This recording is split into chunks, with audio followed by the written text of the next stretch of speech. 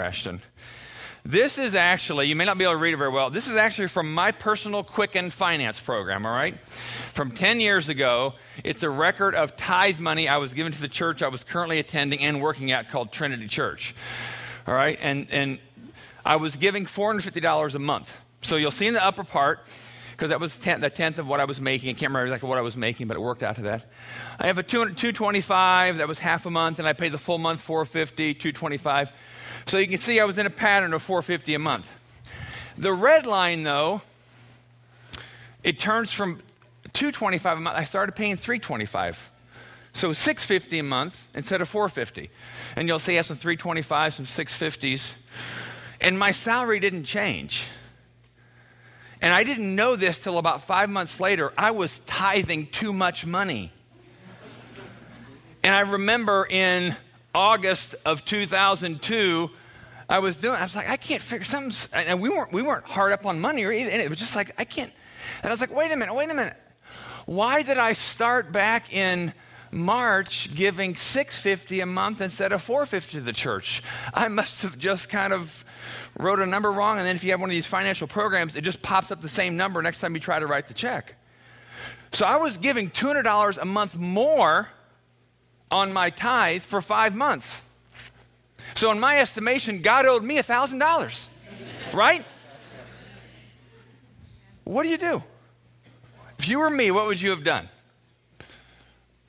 Just not given for a month and a half to make up the difference? That's why I cut it off. I didn't want you to see what I did. What do? It was the funniest thing. I actually laughed at myself, and I thought, wait a minute. Okay, God, what? Do I have a credit account? I mean, is that how it works? How does that work? And then, even this week when I was thinking about it, I thought, how sad it is that I was thinking about the least possible thing I could do for God. And if I did more, I kind of felt like he owed me. Right? I mean, I thought it was when I had that reaction 11 years ago, I guess it was, 10 and a half years ago, was it really a reaction out of wanting to be generous to God, or was it a reaction out of, well, I did what I was supposed to do, and now I did extra, and I don't know what to do with this now, God, so you owe me, or can I get a break on a couple months? And what if I was that concerned? What if I had some way to account of all my relationship gives and takes? Would I be that concerned if I felt like I was giving more relationally? Am I that concerned about that? Or am I too concerned about, well, I did what I was supposed to do for God and I did enough? And you know what I'm saying? I mean, it's easy to kind of think, well, I did. You know, there's some people in the church I've talked before, and we talk about, you know, that's actually one of the leaders here. We were talking about tithing one time. And we said, you know, tithing is what God asked for, 10%. But how do you know they may not want more? How do I know that God didn't want that extra money from me and he wanted, I don't know. I don't know what he wanted through that. I don't know if it was just a stupid math error on my part. I don't know. But it does start to get to the heart of the issue of how do we think about money, and how does money sometimes become like a religious, spiritual pride thing? Because in my case, I think I realized, you know, I was kind of felt good about giving more, and then I was trying to figure out why God owed me, and it raises all kinds of questions. What we've been doing the last couple weeks, go to the next slide. We've been talking about the series has been called Imagine You Alive, Awake, and Free. Imagine you alive, awake, and free. And the question we've been asking, go to the next slide, is this: what would your life be like if you didn't have to struggle anymore with blank? And we filled it in with other weeks. You might have filled yours in with anxiety or guilt or self-condemnation or depression or anger or lust or all kinds of other things. Last week, I asked you to fill this in. No, go back one, Ashton. Last week I asked you to fill this in with somebody's name, a person, an issue, a forgiveness issue. And then this week I'm going to ask you to fill it in with the word just money. What would your life be like if you didn't have to struggle anymore with money? Finances, bills, paying bills, your salaries, taxes. What would your life be like if money was no longer a source of any degree of anxiety or worry for you?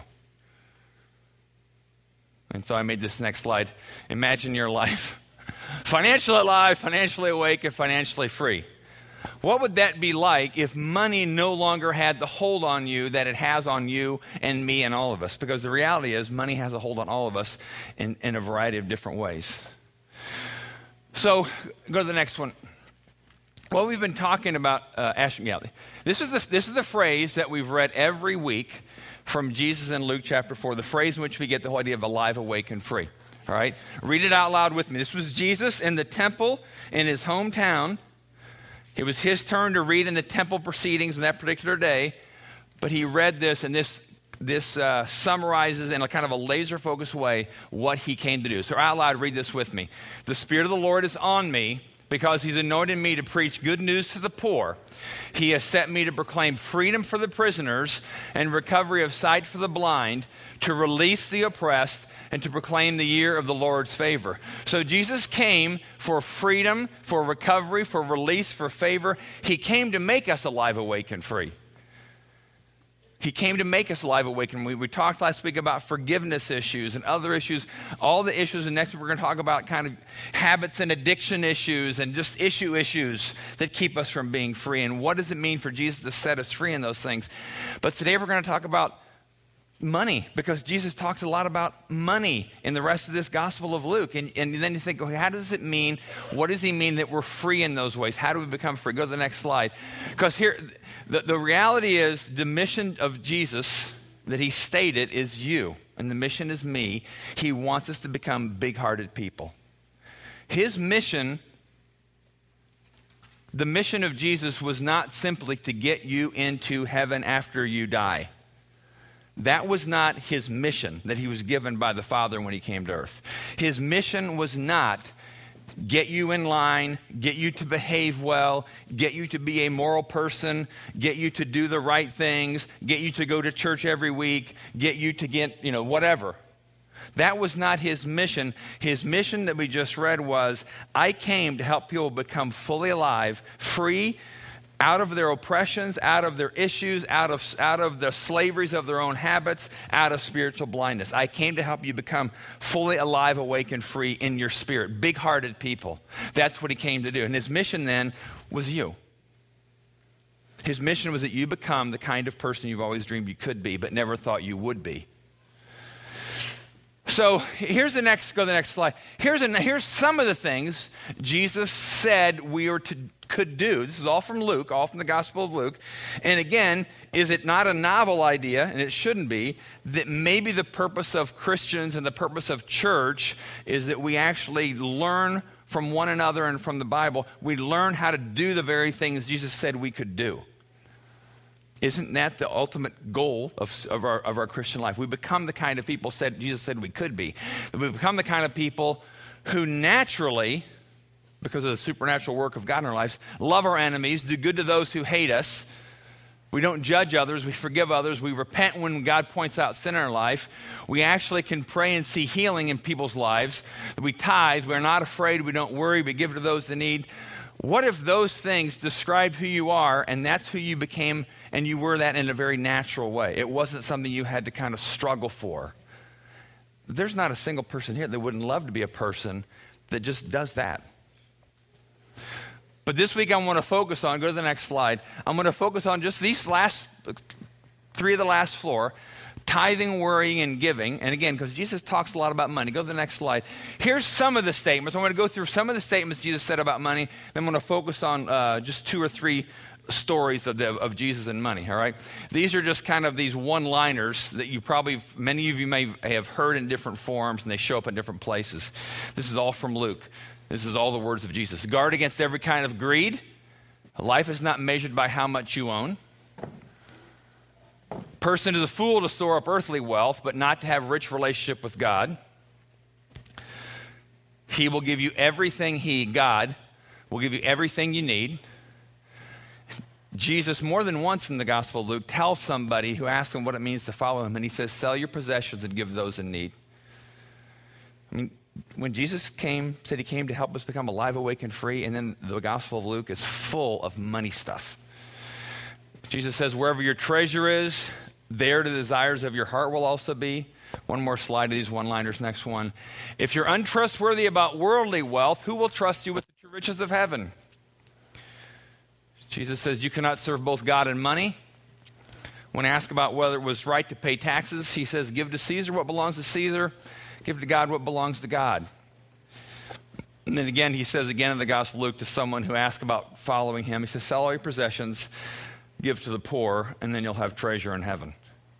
And these are not like non-radical things he's saying. These are actually quite radical, kind of jarring things. And when he said those things, the people were jarred. All right? But let's focus on a couple stories here. This is Luke chapter 11. And the context here is Jesus was invited for dinner at a Pharisee's house. Pharisees were like the religious elite. Most of them, not all of them, had significant spiritual pride issues. They were living in a religious fog, and they thought they were something. And again, what I tell people is, if you ever think about them Pharisees and those Pharisees, stop for a few moments at least and make sure you can be like them, because I know I can be. We all can be like the Pharisees. Because pride is not, none of us are exempt from spiritual pride. And so he's eating at the Pharisee's house, and they're just appalled. One of them's appalled because Jesus didn't go through the ceremonial washing of his hands before eating the meal. Again, this religious practice. It wasn't like Jesus has dirty hands from being out in the mud, he's going to get germs. It was he didn't do this religious practice of washing your hands in a way to show purity before God. And this Pharisee says to Jesus, kind of, why didn't you do that? I mean, that's what religious people do. We do religious things. And Jesus actually got upset, and this is where the story picks up. The Lord said to him, you Pharisees are so careful to clean the outside of the cup and the dish, but inside you are filthy. Boy, he's not winning friends here. He's in this person's house, all right? You're full of greed and wickedness. Again, these are people who thought of themselves highly religious people, who thought of themselves as lovers of God.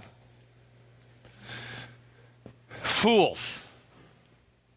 Didn't God make the inside as well as the outside? So clean the inside by, read this phrase with me, giving gifts to the poor, and you'll be clean all over. The Pharisees were really, really good at doing all the religious things, but there was a lack of compassion for people that had less, for poor, for those in need. And what's interesting in this, go to the next slide here, because that's the first one. Same story, few verses later.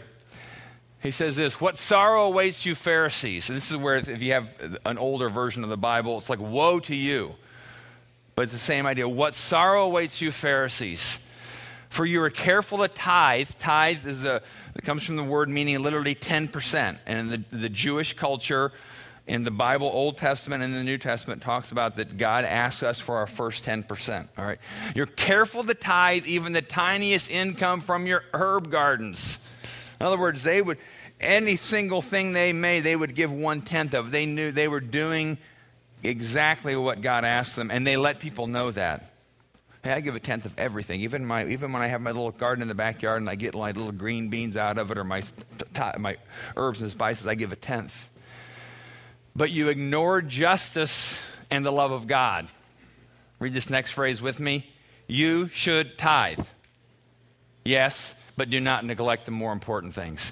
What's interesting in this passage is one of the Pharisees, when you read some of these, you do have to be taken aback with the intensity of Jesus and a little bit of humor, not necessarily always of Jesus, but then one of the Pharisees, a few verses later, says, Jesus, you're insulting us. It's like, well, yeah, that's what he's doing.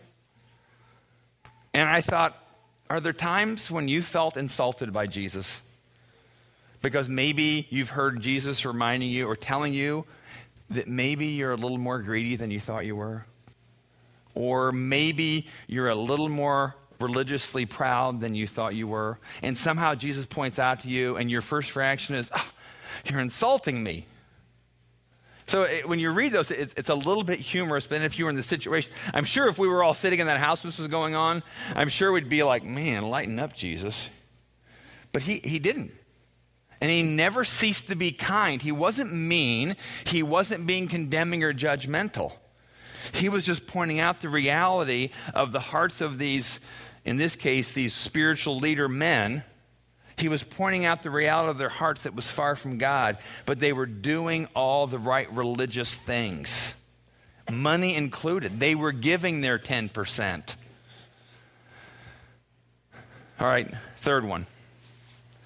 This is the next chapter, and Jesus is talking to the disciples, and they're talking. A rich man had just asked him about, how do I get eternal life? Jesus, I obey all the commands. I do all this. And Jesus says, well, then go sell all you have and give to the poor. In other words, you can do all the right things, but if your heart's not coming out of the right place of compassion, then you're not really reflecting the heart of God in your life. And then he says, then the story goes on, it says, then turning to his disciples, Jesus said, that's why I tell you, read the next 3 words with me, not to worry. One more time, not to worry about everyday life, whether you have enough food to eat or enough clothes to wear. For life is more than food, and your body more than clothing.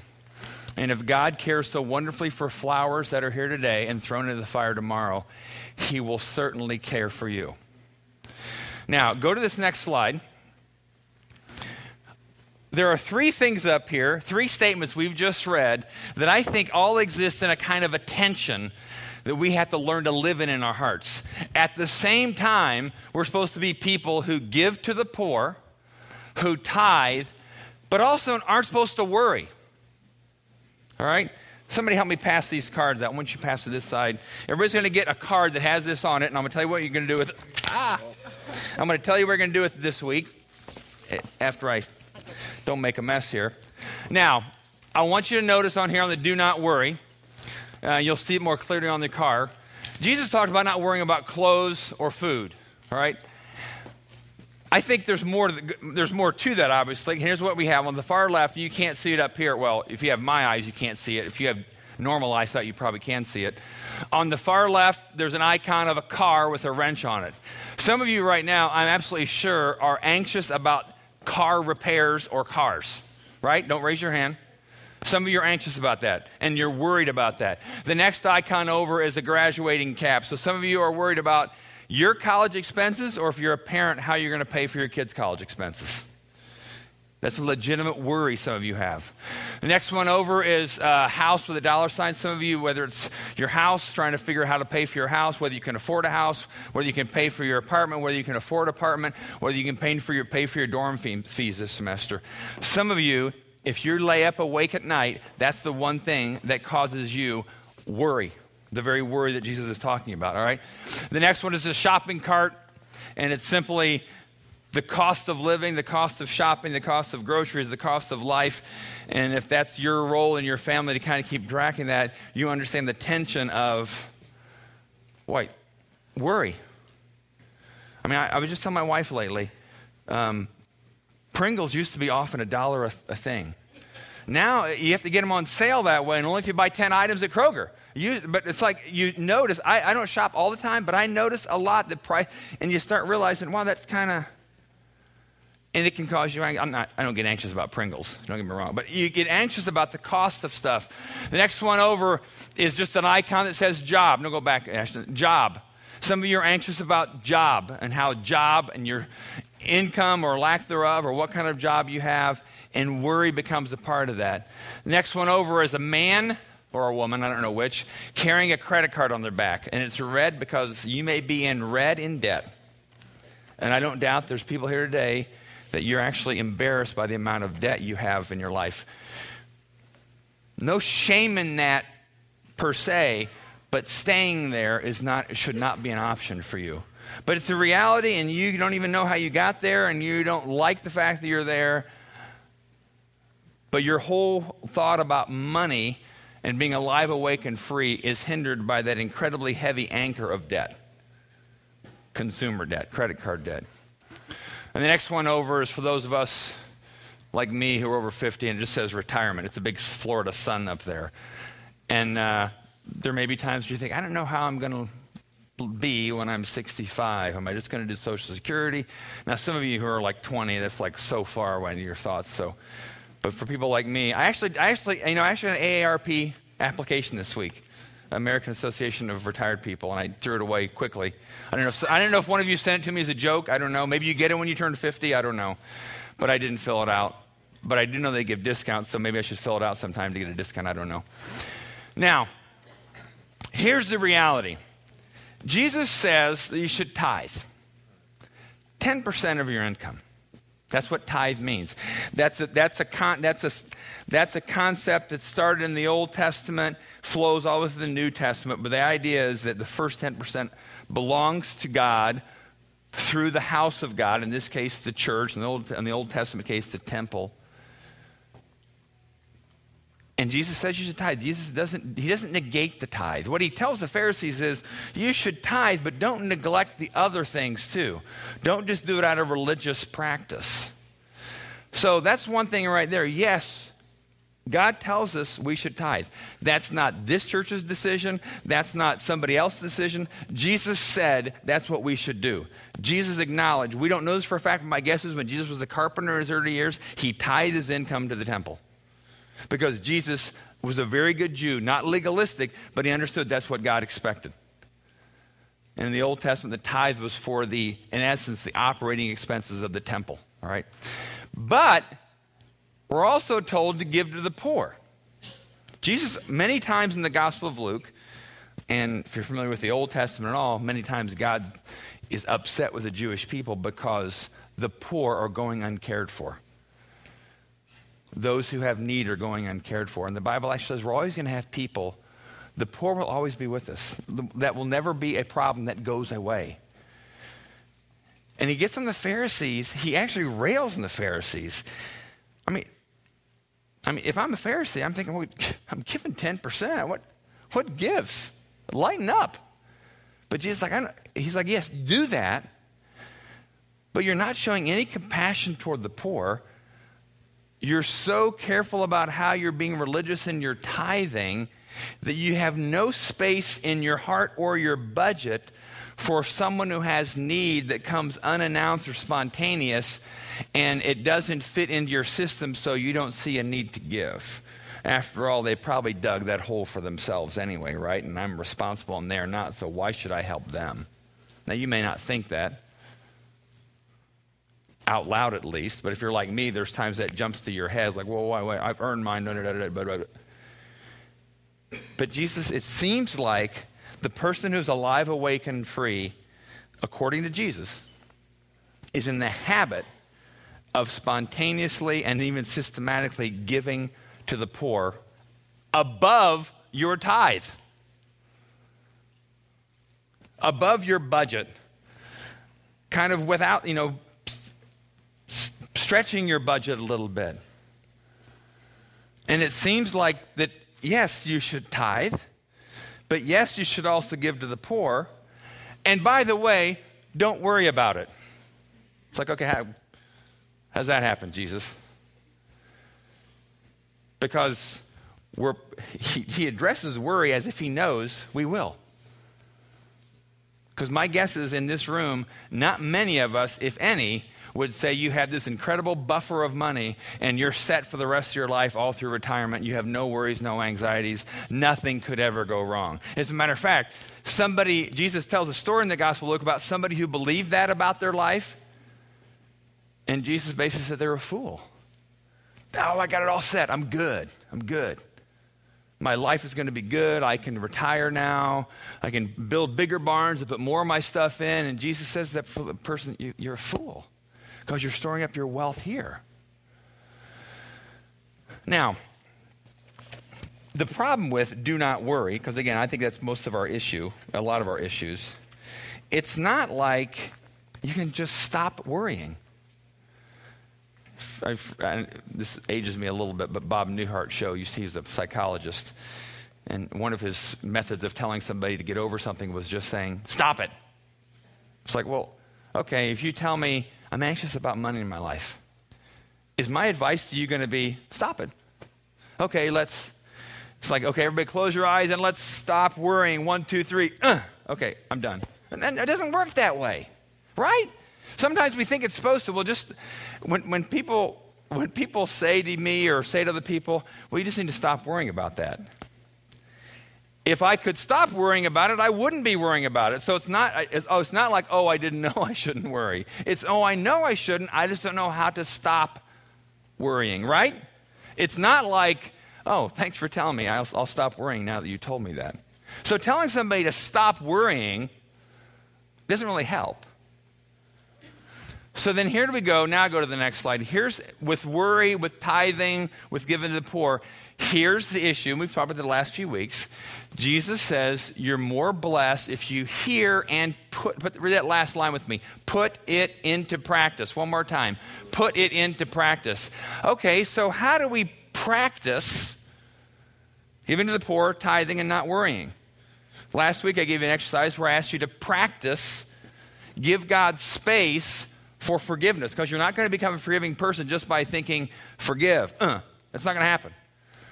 You're not going to become a worry-free, generous person obedient to God's command about tithing, giving to the poor. You're not going to become that kind of person just by sitting here listening to a sermon and thinking, no worry, right? So, go to the next one. Here's what I'm going to do. This is your assignment for the week, all right? Homework assignment for the week. And everybody should have a pen under their chair or near their chair or around their chair. Here's what I'm going to ask you to do. I'm going to ask you to take a challenge that I'm going to call 10. All right, real creative title, 10. All right. Here's the 3 things I want you to do. First of all, I want you, this is just for you. You're not turning this in. You're not handing it in. We're not going to calculate it. Somewhere under that card on you should tithe, I want you to write down. This is just for you. We're not always going to collect. I want you to write down what 1/10 of your income is. All right? And you might say, well, I don't have any, college students, whatever. You have something you have expendable. All right? I want you to be honest with what 1/10 is. And I want you, and I want to tell you up front too, this fits really conveniently in your wallet. That's what I made them for. I want it to sit in your wallet like for months until it wears down. Because I want you to see these 3 things regularly. It also fits in your checkbook, by the way. I checked that out too. Now, this is a little bit fatter than a dollar bill, so it stands above your bills, but that's okay. You'll see it. All right? But I want you to, again, I want you to be honest with the number, because I want you to be honest with yourself and with God. All right? This is not about manipulation or coercion. I've said before, if you're questioning whether the money is all about Exodus, there's a whole list of churches over there. I'll encourage you to send your tithe to them for a while if you think the money is about Exodus, because it's not about Exodus. It's about you becoming alive, awake, and free in your spirit.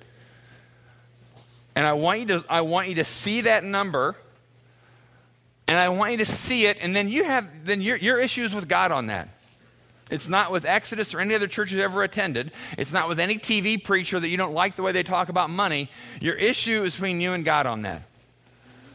Write the number down, 10% of your income. People ask, gross income or net income? You figure that out for yourself. That's between you and God too. All right? Write that down. And the only assignment there is just write it down and look at it occasionally and have some kind of honest conversation with God. If you don't like what God says about tithing, tell him that and and then hear what he tells you back. But be honest about that. That's assignment number 1, all right? Assignment number 2 of the 10 assignment, under give to the poor, I want you to, this week, pick some multiple of 10. I got to keep with the 10 theme, all right? Maybe it's just $10. Maybe it's $100. That you are going to give away this week to somebody who needs it more than you do. All right? Maybe it's $10. Some of you may think it's $100. Maybe it's $20. Maybe you give it to an organization like Crisis Pregnancy Center, Backstreet Mission, some other homeless shelter. Maybe it's some kind of ministry you know. That there's a ministry called International Justice Mission that serves justice issues around the world with people in poverty and in slavery. But I want you to decide to give money above and beyond what your tithe would be. And I want you to just decide on what amount God would have you to give. And then this week, ask God, what do I do with this money? So some multiple of 10. If you just want to start with $10, start with $10. All right. The third assignment of 10 is I want you to pick 1 or maybe 2 of those areas up on the do not worry, things that you worry about. And if you want to now, just check it or circle the one or two that you would say, yeah, if I worry about anything, I worry about this and this. All right?